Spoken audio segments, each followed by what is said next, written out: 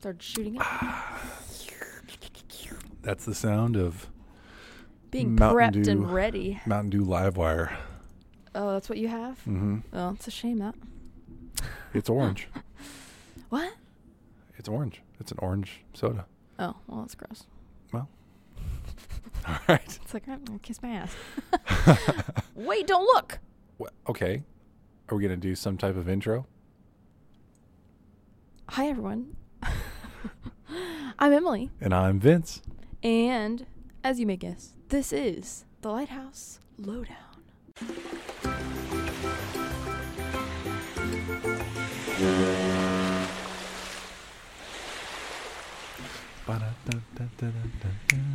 It's just going to be Africa forever. Unless you want to learn the tone that is our podcast intro. I will, but it won't be intentional. It'll just but it won't be pretty. Oh. I'll do it with spite. Need to sip my Diet DP. So, as my sister would say. DDP. I am not the host today. I am the co-host, which I guess is always true. But it's 75% false. What do we call it when I'm not hosting or when you're not hosting? Like, what are you the host today? This is your episode. Yeah. Emily's episode today. I'm talking right now. It's more of like a special occasion whenever you do the opener, and since I write the the descriptions of the episode, I should be sure to mention that it's you. It's a special occasion. Okay. So it's not really that I say you're hosting, yeah. So I'm the host for this episode. And I'm the co-host, or the secondary, tertiary, the commentator, junior host, other host. But miscellaneous. It's Thursday. It's after work, so we got some sodies in us. Yeah. As the Midwesterners sometimes say. I've actually never heard that except for you. Sody? Oh, it's like I think I got it from some, like, My 600-Pound Life or whatever. Oh, yeah. There's these two girls. Yeah, it's 1,000-pound sisters. Oof. Yeah, but there's one clip that because I've never seen the show. Yeah. One clip that was like, our mama told us growing up that you eat a sugar and then you drink a diet soda and they cancel each other out.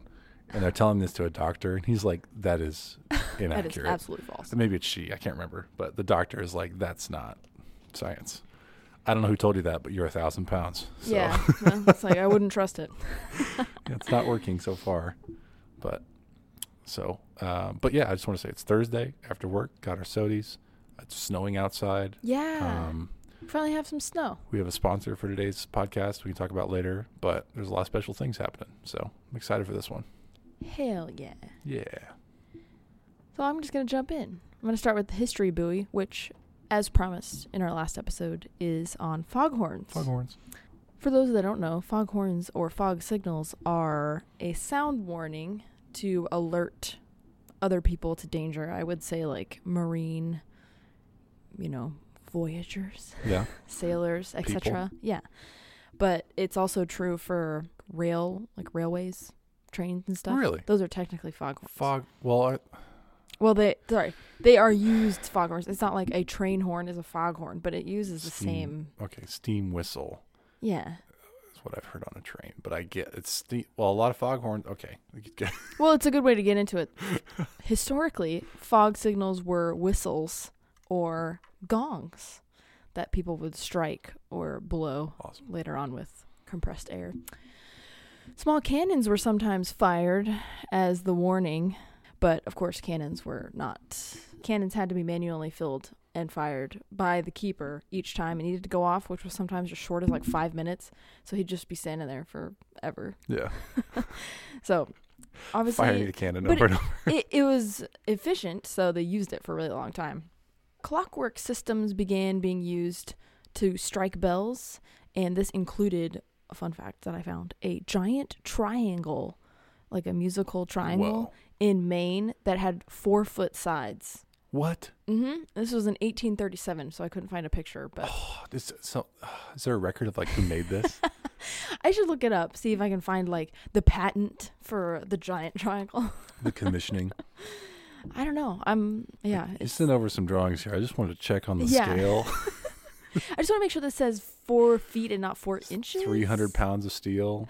I don't know. You'd have to hit it with a hawk. There had to be a mallet to go with it that was also just as large. Oh, yeah. Full swing. Good stuff. The first automated steam-powered foghorn was invented by Robert Fowlis, which his name almost didn't go down in history, and I'll tell you why. He says that he heard his daughter playing piano from a distance while he was working in fog, and noticed that the low tones were more audible than the high tones. Aside from cannon fire, most of the time they've been whistles and giant triangles give off high frequency sounds. Yeah. And so he's like, oh, what a revolutionary idea that we need to be aiming for the low frequency sounds rather than the high frequency. So he designed a low frequency sound device and was initially rejected by the commissioners of lighthouses, which is basically the lighthouse board for Canada. Yeah. He wanted it to be built on Partridge Island, which I'm assuming was nearby where he lived or something. Like as a test site or? Just to see how it worked and, if it benefited the keepers at all. But he was rejected. It doesn't really say why. I think what they were saying is his proposal was not detailed enough. So they were like, go back, add some more detail, really lay it out. And then you come back. So then the more detailed plans that he made were stolen by another Canadian engineer who passed it off as his own work and was accepted. Shiesty engineers. Yeah, I didn't put it out his name because I don't think he deserves it. Oh, you don't even want to soil the family name. Is it a name? Wait, is it a name that we would know? Like, is it like no Bose? No. Sennheiser, Bang & Olufsen. That'd be funny. It was the beginning of Apple. Fowlis eventually got the credit, but he never profited or patented his design. So at least we know that he was the one responsible for coming up with this idea. But he never gained any money from having his design out there. That's really interesting. So he's literally listening to his daughter play a piano, and he's at some distance away. And it's like the Einstein Apple moment. He's like, I don't know if that's actually true. Maybe it is. I don't know. I didn't learn in school. But like he's sitting under a tree, essentially. And he hears, the lower keys, I can hear them more clearly. This must be what everyone else hears. This must apply to the rules of physics. Like low frequencies across distance on air carry better with more intensity. People are smart. Yeah, it's interesting. But that's the same reason, like, we're driving in kind of a different part of Kansas City, Missouri, and you hear like, like you hear the rolling bass coming from the 1991 Lexus coupe right next to us. Yeah. But you don't hear the, high piano notes. Exactly. Yeah. Yeah, I felt bad for him. But Fowlis, everyone, remember. And how, Fowles? Is that the name? Foulis. Yeah. I haven't been shown anything yet on the great big screen. Yeah, I'm not going to show you my notes. Are you crazy? Back on to our foghorn. So a couple of types. It was hard to find it. Like I couldn't find a list of foghorn types. Mm-hmm. I think mainly because the kind that's used nowadays is pretty much universal. It's not like, oh, you can have this, or this, and here's the reasons you would use each type. It's just kind of like, this is the one we've got that really works. Has gotten to that. Yeah. Really, I found 2 types. One is a siren, which is, what you hear for tornadoes or winds, hurricanes, that kind of thing. That's compressed air forced through holes in a rotating cylinder. And then the other type, which is what most lighthouses use today, or for marine purposes, is the diaphone, which is what you asked about in the last episode. So the diaphone was originally invented for the organ, for sending compressed air specifically to each note on an organ. It's compressed air forced through slots under a pistol, and I have a GIF. I wonder what the origin of pistol means. Is it a shape or a... They say pistol? Yeah. And piston. Piston, okay. I think I typed it wrong. Well, you got me.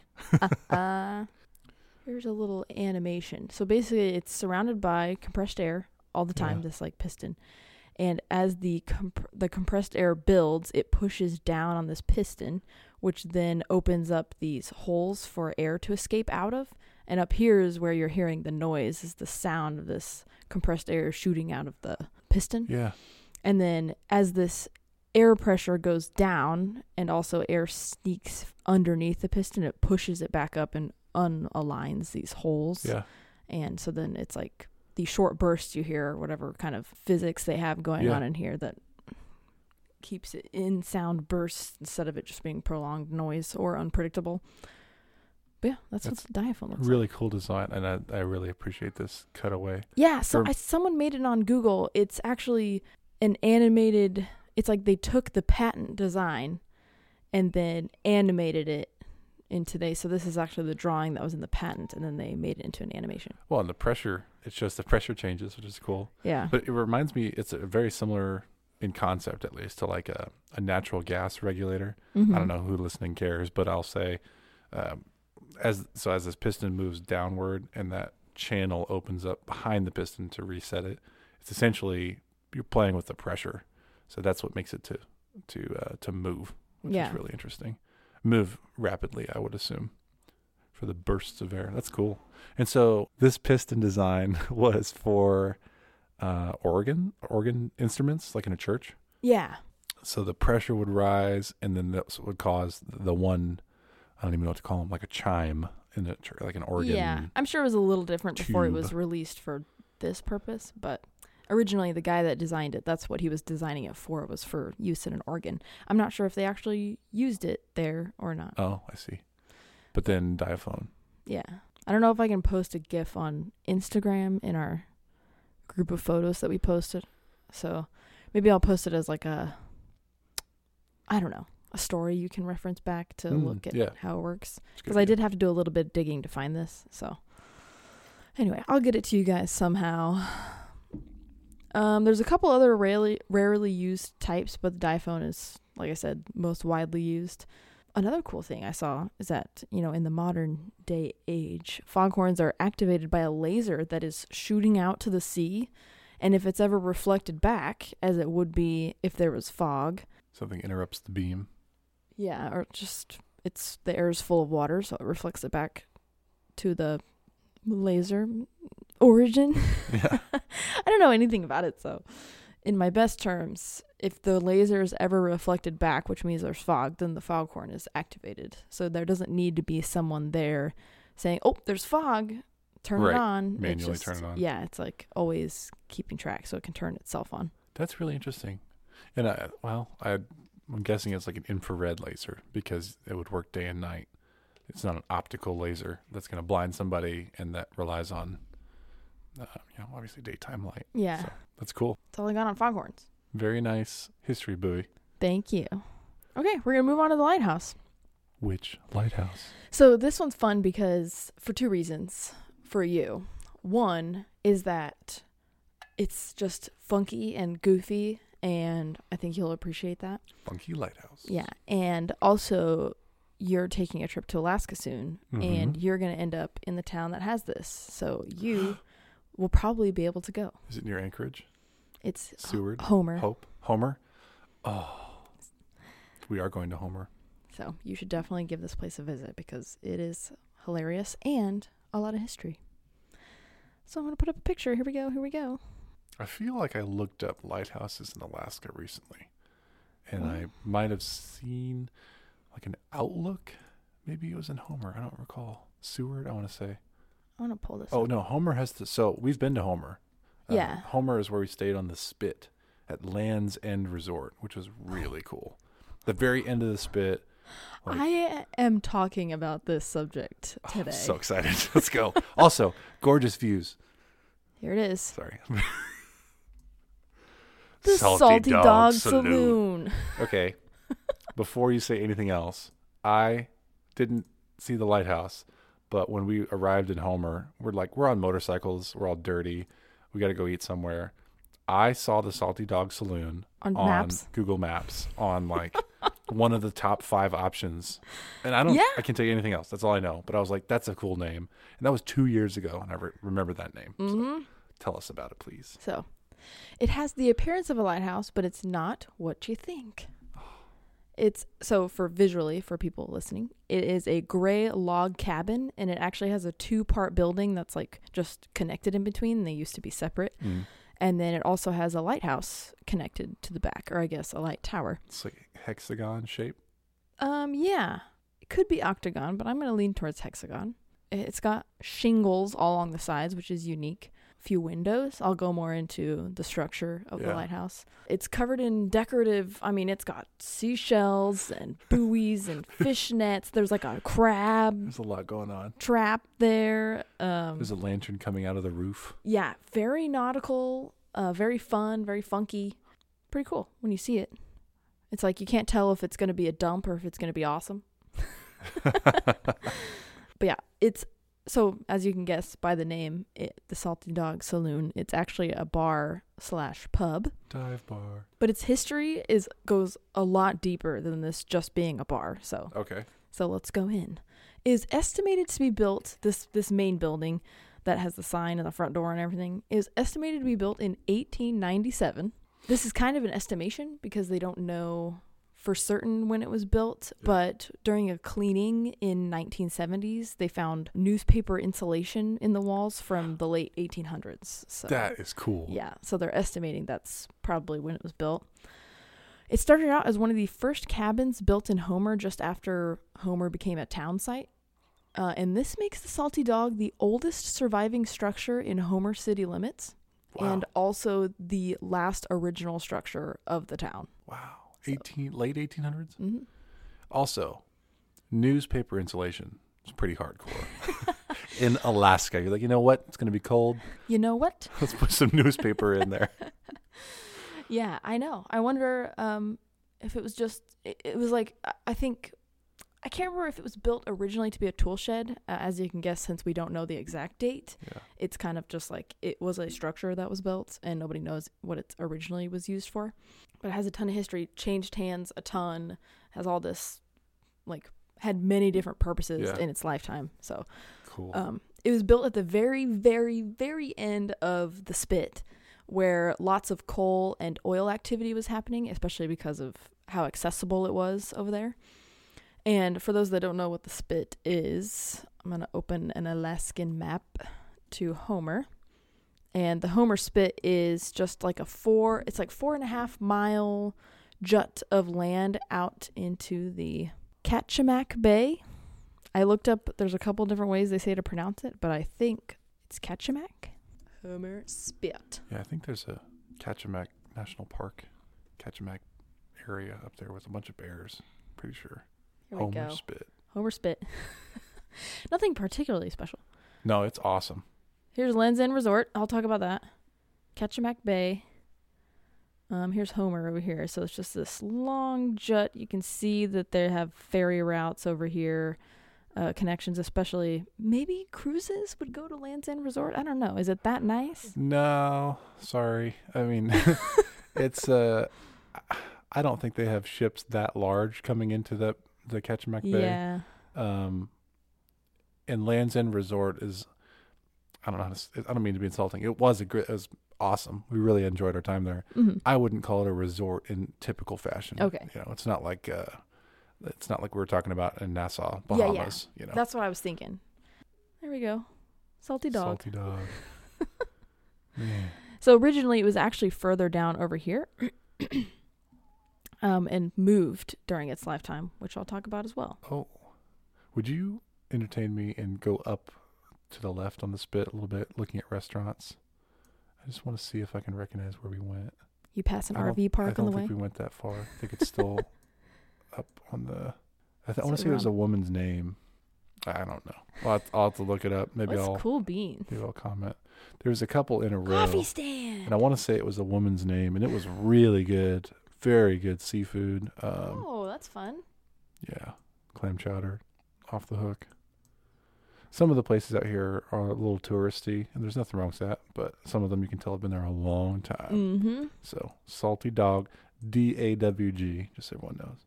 Maybe you were around here. Oh, there Captain Patty's? Captain Patty's. Oh, temporarily closed. Oh, it's because it's probably winter. Seasonal, but yeah. Also, that's something else. I'm sure you can talk about it, but that's awesome that a building's been out there so long. When I was riding, I rode a motorcycle out there on Homer Spit. I was just thinking, man, everything out here has got to be gone in some enormous storm, because it is not a lot of land.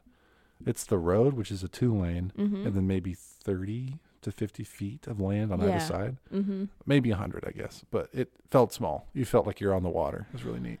I have something to talk about with that as well. Sorry, I'm excited. This is a good one. Yeah, I was hoping you would have heard of this, which is hilarious that you actually stayed in a place that actually has history with this place. Obviously, they are so close together.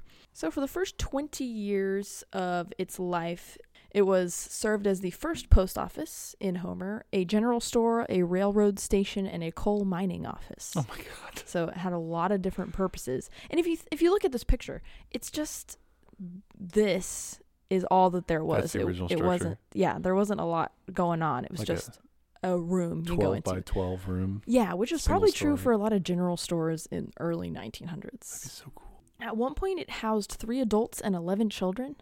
There was like some kind of renting happening, and they partitioned it with just like a tarp in the middle. Yeah. And like heated one side, and then the other side was maybe still the post office or something.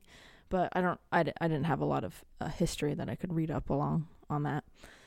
In the late 1940s, it was bought out by Chuck Abbott, who used it as an office for the Standard Oil Company right next to an oil tank farm. So right at the end of the spit. So actually it was used as an office, and then he's the one that opened the Salty Dog Saloon. It was just kind of like this fun, like they never planned on making any money out of it. Yeah. It was just kind of a fun thing that they were just like, we should just open a bar, because only crazy, they said in the book, like only crazy people would open a bar at the end of the spit. I can't tell you how many conversations dudes have where they're like, let's start a bar. Yeah.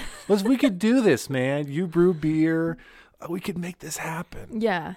Yeah, but it said that he just wanted to, quote, make a buck and increase the value of his company, hopefully, by making it more visitable down there, like. Yeah, get some folks out there. Yeah, just get some life going at the end of the spit. That's so cool. So he opened it in 1957. He chose a pirate theme as homage to the, quote, original Salty Dogs. His wife talked about how she tried to talk him out of it doing a pirate theme. She's like, we're in Alaska. Why would we do a pirate theme? 1957? 1957, yeah. And he just really wanted it. He just so badly. Because he'd go along Kachemak Bay, and a lot of the decorations that were inside the saloon were things that he found, which included old ship bells, portholes, red and green lights, like all kinds of cool fun nautical stuff. Yeah. So I think he was kind of just like, I'll just dump all of this stuff in there and it'll be the Salty Dog. Yeah, Phyllis, which was his wife, said, quote, we never made a cent out of it until we sold it, but it was a fun time while we had it. I don't know why. I love that the sign is on the roof. Mm-hmm. For some reason, that's unique. Yeah, instead of like hanging where the lantern is or something. Yeah. Yeah, it's very unique looking, and those dollar bills play a role as well. So yeah. When did they sell? 57's when Standard Oil Man and Phyllis owned it. They bought it, and then they sold it when? They bought it in the 40s as an office, but then they converted it. Yeah, opened it as the Salty Dog Saloon in 1957. They actually sold it in 1960, I want to say. Okay. And I'll talk about that. But first, I have the weirdest story that ever happened to the dog, and actually was so just outlandish and gross and weird that it showed up in newspapers as far away as New York after it happened. So Chuck installed an outhouse behind the bar, because what else are you going to do? People visit your bar, you have to have a place for them to go to the bathroom. Mm-hmm. And just a note that the day before this happened, 2 men came by the saloon asking for work, and Chuck turned them away because they didn't have anything for them to do. Yeah. And then literally the next day, there was a backup on the men's side of the outhouse, and it was just split up by a partition. It wasn't 2 separate buildings. It was once again a tarp in the middle, and a men's and a women's side. And there was a backup on the men's side, and for some reason he enlisted the help of Bruno Agostino, I think it is. I'm sorry if I'm pronouncing that wrong, but he was a demolitions expert at the nearby coal mines, and he's like, hey, can you help me unclog this? Bet you could do something. What? A demolitions expert? So here, I'm going to read it out of this book. There's an excerpt where it talks about what happens. It's pretty short, but it's from The Dog's Tale, the story of Salty Dog Saloon, the Homer Spit, and the town of Homer, Alaska, by Diane Ford Wood, which is an awesome name. Go to page 125. I can tell you exactly what happened. So Harold Billups, who I think was a local that was there around this time, he wrote a book called In Those Days.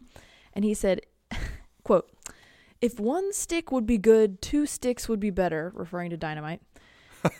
So Chuck touched it off. It didn't just blow down as Bruno had said it would. It blew that stench and effluvium around like you couldn't believe. Some of it blew on Chuck's oil tanks and on the Salty Dog, and in fact, it pretty well covered the entire end of the spit. Oh. And that is referring to poop. 2 sticks of dynamite. Mm-hmm. And the book also says that by some accounts from people, the raw sewage hit the sides of buildings, the laundry, the Land's End Resort, and a warehouse, and a good portion of the end of the spit. Oh. I know. Oh. It's like, Chuck, what are you thinking? What year is this? This is 1959, I think.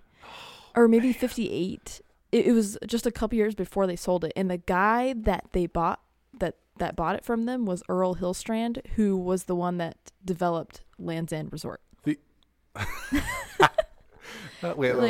Sorry, we covered your construction site and shit. The outhouse would have to be gone, right? It says that Phyllis went and put a sign on the outhouse that said "out of order," and I'm like, did it just not have a top on it or something? Forgive my language, but it blew the shit sky high. There was shit all over the spit. That's what I was like. It said she put a sign on it, and I was like, a sign on what? Like, you're telling me something survived? What? Well, what's left to hang a sign on? Ew. Also, so bad. You're walking up to it like, you really gotta go. Yeah. The sign says not to. Not all the evidence around here. Yeah. Well, it looks like I can poop anywhere, actually. People complain about porta potties on construction sites and football games. It's so bad. Oh. Yeah, just the most wild story. Like, Bruno's like, yeah, just put some dynamite in there, set it on, and it'll just blow down. What path of least resistance? It's going to go on. I'm guessing. I have no idea. I'm guessing this is a latrine. It's probably not like piping. A ditch. It's probably like a steel cylinder something. Some in-ground. And they're like, let's make more room. Like, with dynamite. It's not like, a pipe is clogged. Yeah. Let me pour some Drano in it. It's like... It's like we're out of room. Salty Dog style. And the fecal influence got all the way to the Land's End Resort. Mm-hmm. Can we scale that real quick on Google Maps? Yeah. Although it's moved. It did move, so we can't really know for sure. But I'm assuming it must have been pretty close for the Land's End Resort guy to actually purchase it for his own use. 4th of July. That's awesome. Makes me want to go back. It's funny, Chuck went in search of the 2 guys that came by asking for work after this and was like, hey, I have a job for you. Still need a job? And they actually did it, and Phyllis said that she participated in the cleanup. Mm-hmm. Ugh. Oh, so gross. I can't believe it. Business is booming. Literally. Back end business. That is awesome. So, anyway, I just thought that was probably one of the... Did you go a 1 stick or did you go a 2 stick when you went to the bathroom? Number 1 or number 2? That was the most interesting story that I read. There's a lot of stories in this book. If anyone wants to read more about the Salty Dog Saloon, it's called The Dog's Tale. They don't have it. It's from 1997, I think she wrote it. Nice. 1995. Good year. So it's not available for you to read on ebooks or anything like that. Yeah. It's only paperback. So. Yeah, they're like, if the walls of this bar could talk, well, these can in the Salty Dog. What is it? The Dog's Cafe. Dog's Tale. Dog's Tale. Oh man, I can't read upside down. It's kind of swoopy. It's swoopy for my own credit. But yeah, if these walls could talk, they'd complain. Wow. That's awesome. Alaska became the 49th state of the Union in 1959. And so that's about a year after this happened. And a year later, Earl Hillstrand, who was actually a member of the Alaskan House of Representatives at the time and was also developing the Land's End Resort. Yeah. He purchased it, and it was like apparently a big stink that he was an Anchorage resident and was buying the bar. Oh, he's one of them city folk. Yeah. Yeah. He had business ventures. Money talks. Yeah. Especially because Phyllis said they didn't make any money on this until they sold it. So it was probably a good chunk, a good hefty sum. Yeah. Well, I'm interested to learn more about that perspective because I've been on many roads in Alaska. The furthest north we went was to the Arctic Circle sign on the Denali Highway. It's really, or Dalton Highway, sorry. It's interesting. But people, like I listened to a different podcast. It's about hunters that had gone to Alaska for some hunting expedition. Mm-hmm. And they were saying, oh yeah, where have you been? Oh, you've been to Anchorage and Fairbanks. So you haven't been to Alaska. Yeah. Like those are the cities. Mm-hmm. Like I think there's maybe, I'm going to misquote, but like 1 million people in Anchorage. Yeah. And it's a city. It's a very small city, but it's not Alaska. To get to Alaska, you have to fly in a bush plane. You know, there's no roads that lead to Alaska. Oh my gosh. That's what people say. So well, it's kind of cool. It's gorgeous. But that's a really interesting story. Salty Dog. Yeah. So Earl bought it. Yeah. Hillstrand, and he ran it for about 4 years, and then March 27th, 1964 was the Good Friday earthquake. Do you remember, or have you heard anything about that? No, I don't know anything about all these earthquakes. Apparently, I know it's another earthquake. I don't mean to be insensitive. I can't help it. That's what I said last time. Earthquake right now. Right now. That just happened in Turkey or something. No. And the death toll is like 40,000 people. No way. Right now. Yeah. Isn't that insane? That's not good. I don't know the details of it. I might not even have the place correct.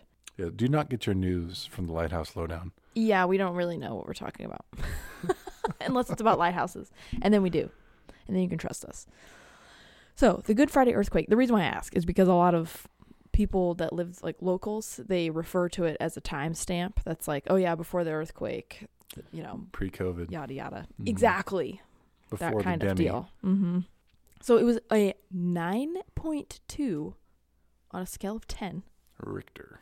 9.2. That's wild. Magnitude earthquake. And I think the fatalities were only like 150 people because nobody really lived there at this time. Well, and structures aren't very tall. But the earthquake originated from the Aleutian Trench, which is that weird, it's characterized by that tail of islands that connects Alaska to Russia. Yeah. Well, is it the Scott Islands? Those are the ones Triangle Island was on. No, that's further south. Okay. I think.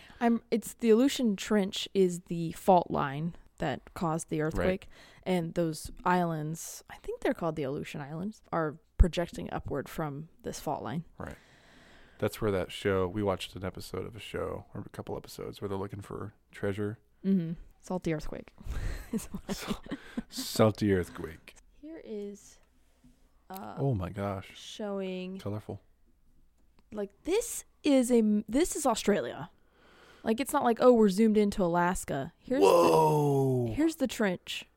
And this star is, I think it is 75 miles. Let me see. I did not realize what we were looking at. Mm-hmm. I know. I think that is crazy. The epicenter was 75 miles away from Anchorage. And since there's the most people there, the most buildings, it took the most damage from this earthquake. But still, relatively low casualties from such an enormous earthquake that was felt all the way in Antarctica. Like, it said that it detected this earthquake in equipment that was in Antarctica.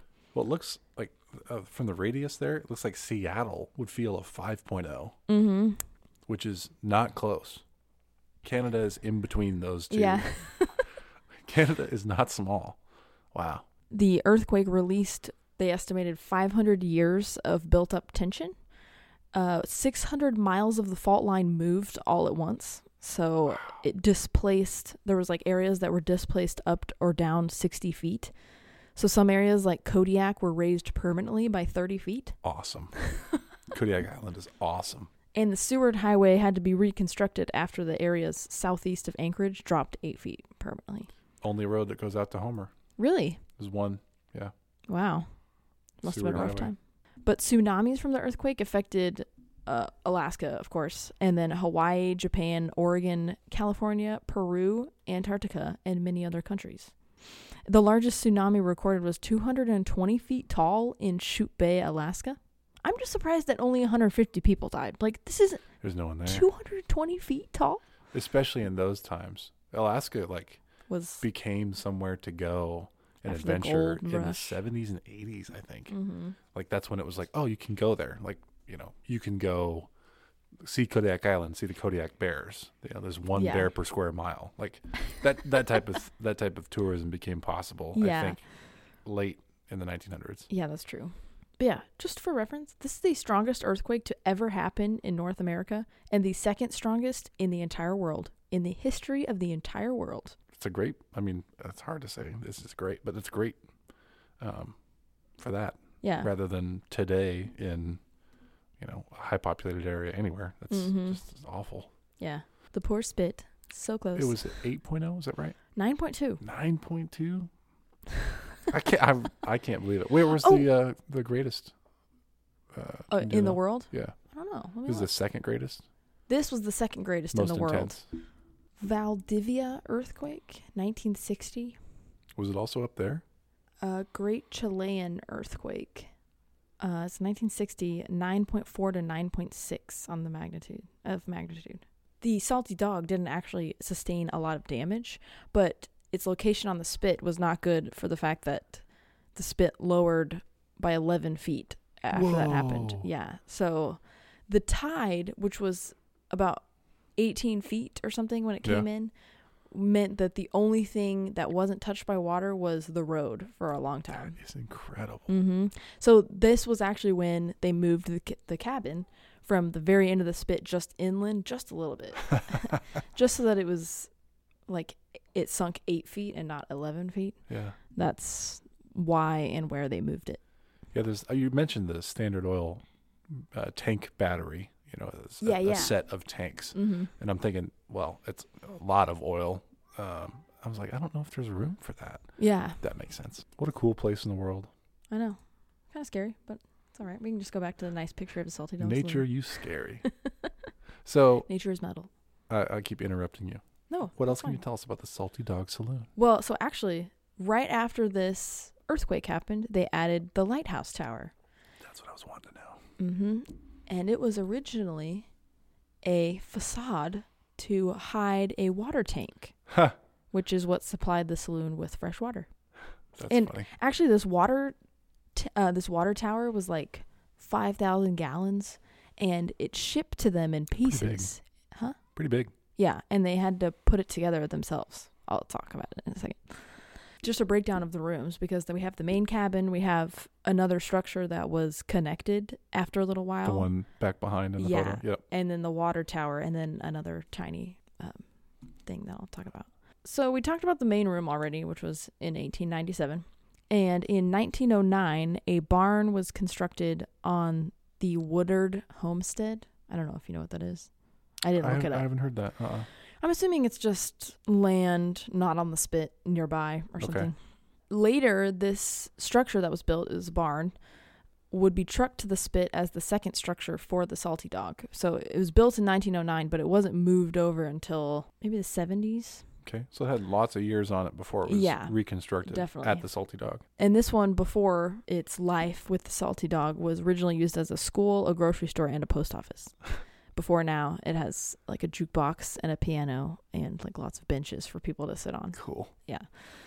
The other thing is they have another little building. It's a teeny tiny little log shanty is how it was described behind the Salty Dogs that's shown in its early day photographs. I think it's still there as a storage area, but I didn't have a picture. Hang on one second. I might be able to pull it up. I guess I'll share here. It just came to my mind. I have an opportunity maybe to go back here. It's a little unsure if we're going to go to Homer this time. Oh, no. We're not staying in Homer. We're going on a different route to see more things in Alaska. But something I like to do when I travel is collect pairs of glasses, drinking glasses. And I have, 20 sets from different places I've been able to go over the years, building up a collection. So I see if I can get some Salty Dog glasses. That'd be really cool. They have cool ones. I'm going to show the merchandise at the end of this, and I'll give you a little taste of what they have. Shout out. But yeah, so this is the picture that's from the book. I just took it with my phone and then brightened it so you could see it better. Oh, that's good. It's horrendous, but this is as good as it can get. So this is the Salty Dog Saloon. I'll talk about this one in a second. Okay. And this is the little building. It's just like this tiny little, what would be a little storage shed today. But in this picture, you see it's called the Salty Pup Cafe. Awesome. Nobody has any history on this tiny building. But Phyllis wrote about it, and she said that it's speculated that it used to be a tiny restaurant. And it's called the Salty Pup Cafe. Yeah. But there's no history of that happening, and the only thing that they have is that a couple of local old-timers say that they remember getting bowls of chili, quote, at a little place at the end of the spit, towards the end of the 50s, but they can't recall what the name is. And so it's just kind of like... That's very likely it. Yeah, but there's no proof that they actually used to... Ugh. I know. It's like, the Salty Pup Cafe. I know. Is awesome name. Also, Salty Dog Saloon on the left with the sign on the roof. But yeah, the Dog in its original location. Shocking. So before it got moved. So cool. Yeah, so prior to 1927, it was used as a post office in Beluga Slough. I don't know. It's a place. But now it's just a storeroom that's used for the dog. But it's kind of a fun history that it maybe possibly used to be a tiny restaurant that served chili. That's all we got. Yeah. Take it or leave it. Also, the logs for this building have evidence of shipworm damage, which hints that at some point the wood or the structure had been underwater for a really long time. Oh, I thought you were going to say it was made of a ship. Well, that could be one of the explanations for the logs having shipworm damage. What are What are shipworms? Images. Whoa. Oh, wow. Okay. Holy cow. Like, kind of like termites. Ocean termites, I'd guess. Yeah. Wreaking havoc for centuries. Wait, scientists still can't figure out how this worm turns. We don't need to go too deep. Figure out how it turns. We don't need to go too deep into that right now. Come on, Jenkins, get some data. That's what I took away from it, is that it's either that it used to be underwater, which seems unlikely, or that the logs that were used to build the Salty Pup Cafe used to belong to a ship. Both are interesting. Mm-hmm. So here's this other structure. Let's talk about this bad boy right here. Mm-hmm. You can't really see, but there's someone standing in the window. Creepy. And it was called the Rum Locker. It no longer exists, but you can see it in this picture. It was yet another part of the Dawg in its early days before it was moved. It was possibly the first liquor store to exist on the spit. Cool. And Phyllis said the bar manager ran such great deals on liquor that it helped attract customers to the spit itself. It burned down in the 60s, so it no longer is a thing. Burned down in a rum fire? Possibly. A liquor-fueled fire. When the earthquake happened, it was moved, but it didn't follow the Salty Dog. It was kind of like separated and was just a place where the owners stored liquor. The Rum Locker. The Rum Locker. Yeah, but you could buy liquor like there. Bottles, yeah. Yeah. I mean, it makes sense. Sadly, we don't have it anymore, but it did exist. We have a picture of it. It's also a good name for a bar. Yeah, the Rum Locker. The Rum Locker. We can make that pirate themed. Yeah. Also rum. Kind of interesting they chose that of all the spirits they could have chosen. Yeah, well, we're going for a pirate theme. And as we mentioned before, pirates don't drink champagne. Anyway, the last building we're talking about is the Light Tower. I couldn't find any pictures of the inside except for the bottom layer, which we can look up. But the Light Tower was actually officially marked on marine charts, which means that it's a true nautical landmark. It's a point of reference. Yeah, so it's not a lighthouse. It's not technically a lighthouse, but it is marked on marine charts, and people that pass by this area a lot use it as a point of reference. So, kind of cool. And the only reason that it can't be labeled, I think the way that it's labeled is whatever the acronym is for tower with a light or building with a light or something like that. And it's because the light is turned off when the bar closes, which varies per season, but that is cool. Yeah, it's like you can't really rely on it at nighttime because the bar's not always open. But if you see the light on, that means the bar is open. That is really cool. Pretty cool that they put in a lighthouse. Yeah, that's not to the saloon. That's not a small deal. I know, it's 5 stories tall. Well, I'll talk about it. It has 5 floors. Okay. The first is a pool room where you can play pool. It's for the bar. There's a picture of it. I know. It's wicked. That's awesome. The second is John L's hobby room, who is, I think, the current owner of the lighthouse. John L. Warren, and his dad is the one who originally bought it, John Warren. Yeah. So John L. Warren is the current owner. The third and fourth floors are an apartment that's left vacant for when they have family visiting. And that's awesome. And they even talked about like they could have rented it out, but they just couldn't ever do it. It's just like a space that they keep saved. And the fifth floor is the lantern room. And I didn't get to see what light is in the lantern room. I'm assuming it's some fixed all the way.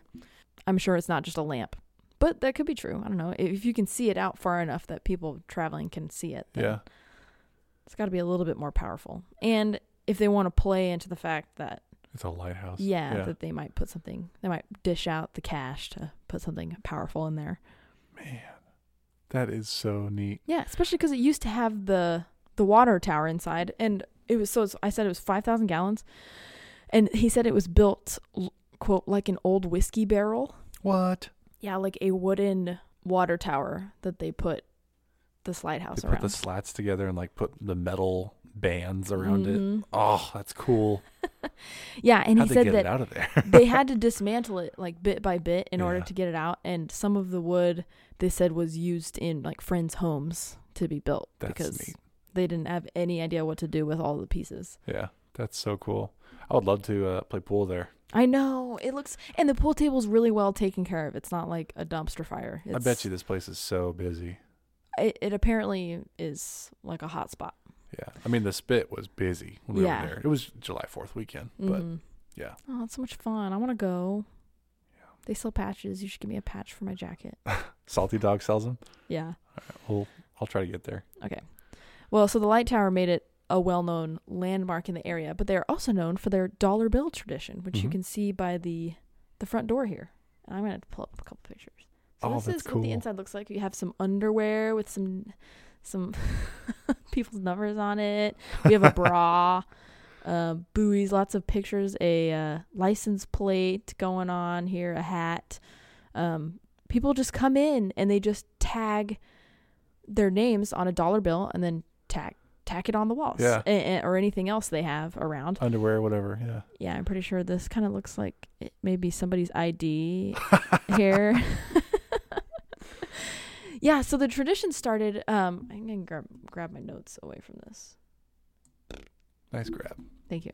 Dollar bill tradition. There was a couple different things that I read about, but mainly it's just that many, many years ago, a visitor tacked $1 on the wall because he knew that his friend was going to be coming by later, and he's like, hey, this is for this person to buy them a drink.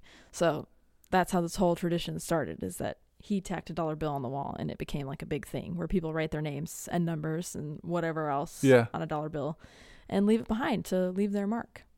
Like Bozeman, Montana. Bozeman, Montana. Yeah. I can like brother lives zoom in in Bozeman. far enough. There's a Bob, South Dakota. Have you ever seen a restaurant that does this? Or a bar? No, but I saw lots of other places. Well, Lawrence. Right? Where? Jefferson's on Mass Street? It's not ringing a bell. I mean, I know Jefferson's. I don't remember dollar bills. I was going to say Estes Park, Colorado. We haven't been there together, but I've been there many, many times growing up. And there was my favorite restaurant in this entire world is now no longer the same. And I won't. It's a good place still, but it's been moved. But it had a tradition of dollar bills on the walls. And I was, everything's magic when you're a kid. I got to draw on a dollar bill with like a marker and leave it, and then put it on the wall. I think what the one in Estes Park did was after a period of time, they'd clean them all off and donate them to some local cause. Mm-hmm. So I just, I think it's a common thing. Very fond memory for me. Yeah, but it is fun. Yeah, to see it. I can't remember anywhere in Lawrence. Yeah, it was some place that had dollar bills all over the wall, and they did take them down the next time I had visited. They had started over. Cool. So anyway, I don't know. I haven't heard that if they do that to this place, but the current manager of the saloon estimates there's anywhere between $50,000 to $60,000 on the wall. Business ever dries up. Yeah. They got an insurance policy on the wall. Look at all of this stuff. And this is a real human skull. What? They put a sign, the last man who wrote a hot check. Oh, that's cool. But yeah, they found a real human skull, I think, in the bay. So cool. And they put it up here. The last man. Yeah, they didn't turn it into the police. Serve as a warning. Yeah. We were going to turn it into the police, but then we thought, hey, we have a bar. We could put it in the bar. Put it on the wall. We have crazy stuff on the walls. But look at all of this alcohol. It's a full stocked bar. I've got it. It's too cool. It wasn't quite this cool, I'll be honest. But there's a place I went on the Denali Highway, which is also in Alaska. Mm-hmm. That was a bar in a cargo ship container. One cargo ship. That was the whole bar. It was like 5 seats. Oh. It's called the Sluice Box. Oh my gosh. And it's I can't remember where we were at. Clearwater Mountain Lodge is the place we stayed. SLUICE. Yep. There it is. My God. Oh, that's Alaska State Fair. Sluice Box comes from that's the one. It's a term having to do with there it is. Oh, come on. I'm losing my brain here. But when they're excavating an area, I think looking for gold, it's the sluice box. It's like a slushy. Yeah. My understanding. Someone's going to correct us. But so we went to this bar because it's the only thing we stayed at this like kind of cabins area. Mm-hmm. It's the only thing out there. And we were the only customers. Oh. And the only person working the bar was a person. No, but you can tell we weren't the first ones there. Yeah. The only person working the bar was this, the son of the person who owns the cabin. So it was like, if you need anything, it's just us. Like there's no one else around, middle of nowhere. Oh, really wow. beautiful. There's a rainbow in the morning we woke up. I'm so excited to go back to Alaska. Here I sit in smelly vapor. Someone took all the toilet paper. Late for work, but still I linger. Look out, ass. Here comes my finger. You were not expecting that. Out of here. I'm going to stick with Salty Dog. All I'm saying is Alaska's got some cool bars. It is pretty cool. I love that the dollar beer. I mean, yeah. dollar bill tradition lives on in many other places. I've definitely, it's not original to this, but maybe it's the first place to ever do it. We don't know. But yeah, money's not the only thing that ends up on these walls that we saw from the panties and the license plates. There's also like business cards, bras, lanterns, hats, and lots of other stuff. Alaska. Besides the decor, you'll also find like some like rustic wooden tables, a fully stocked bar, and a pool table. Their signature drink is called the duck fart, which is a shot that's layered with Baileys and Kahlua. With some good. Crown Royal whiskey. That is interesting. Oh, there are pictures. Bailey's and Kahlua is like a creamy coffee combo. Yeah. Bailey's Irish Cream. Shout out. Let's just go. Kahlua coffee liqueur. I'll get those two. And then Canadian whiskey. I want to go so bad. I'm so jealous that you guys are going. You're welcome to come along. You can take a motorcycle class. You guys would not. I'd be going so slow. I'd be like, we don't go that fast. You'd be surprised. There's times when we burn like the wind, but most of the time, I think the average speed we're going is like 40 to 50 miles an hour. Are you guys taking a new route this time? We're going to go some of the same roads, but we're going to try to see some new things. We're actually going to cross over into Canada. Oh, neat. Yeah. You need your passport? Yep, I do. Just put in a request for a new one. So much fun. I can't figure out where I saw this picture of the duck fart. Can you look that up? Duck fart drink? Yeah, there you go. Oh, yeah. Okay. You got it right. An article. There it is. It doesn't. It looks like a duck fart. Yeah, we got Bailey's and then we've got whiskey and Kahlua. That is a strange combo. I know, but if it's their signature drink, it's got to be something good. Maybe. Or it's just like... It's like a shot of Malort. Gross. Yeah. Oh, tastes like pencil eraser. So the lighthouse, I did see a photo of it kind of as we scrolled by. Mm-hmm.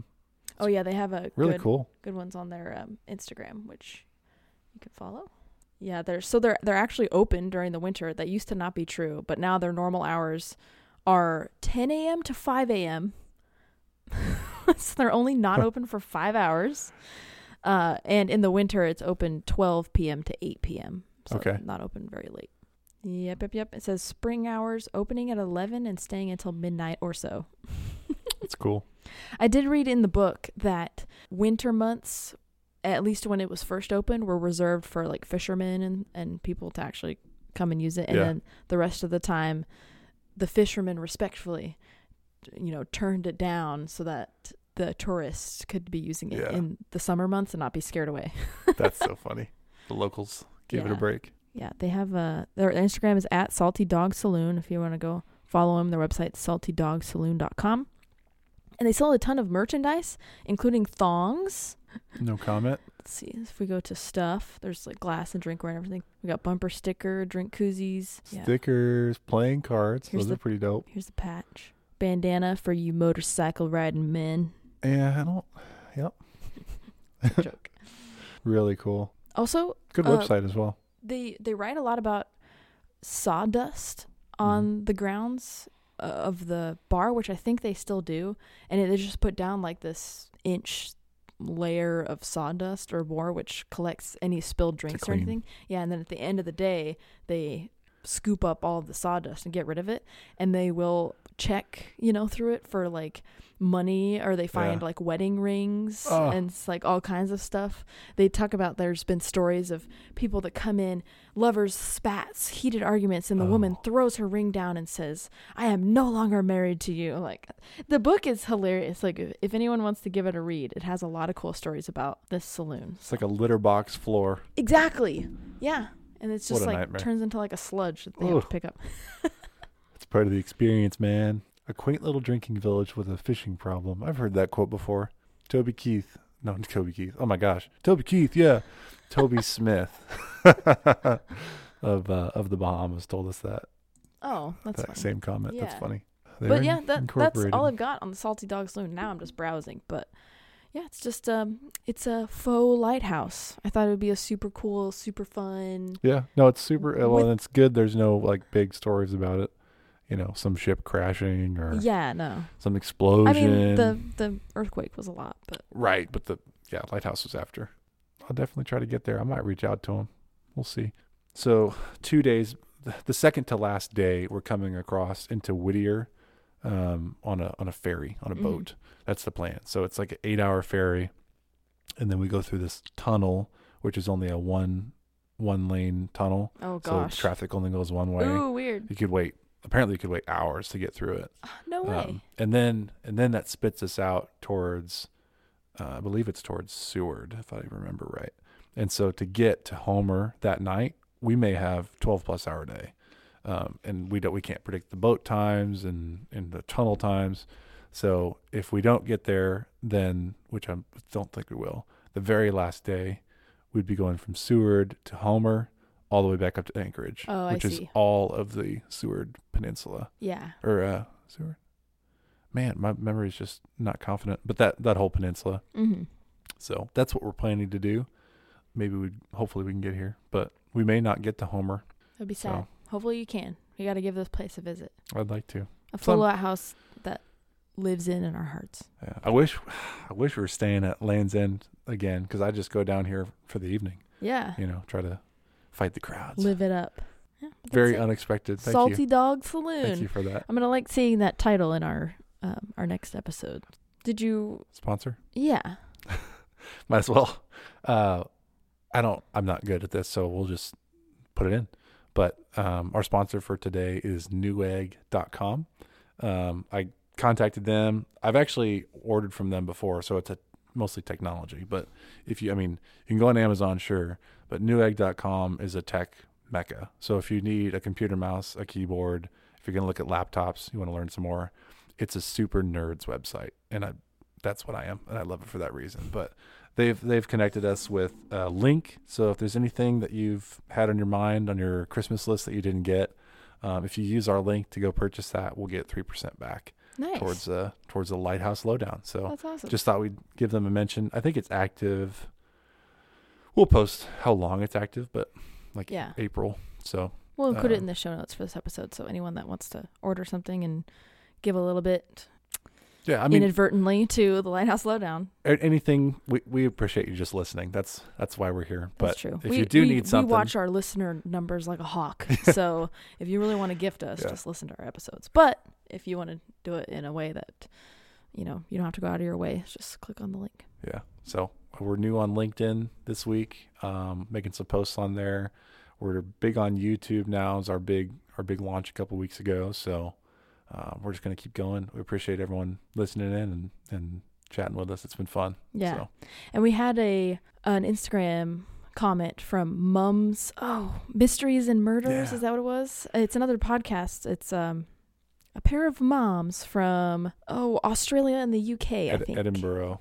Yeah. Yeah, and they just cover true crime, very laid back, casual. I haven't listened to an episode, but Vince did, and he said it was very enjoyable. They had like fun stories to talk about. I listened to one, and it was regarding. This is going to sound.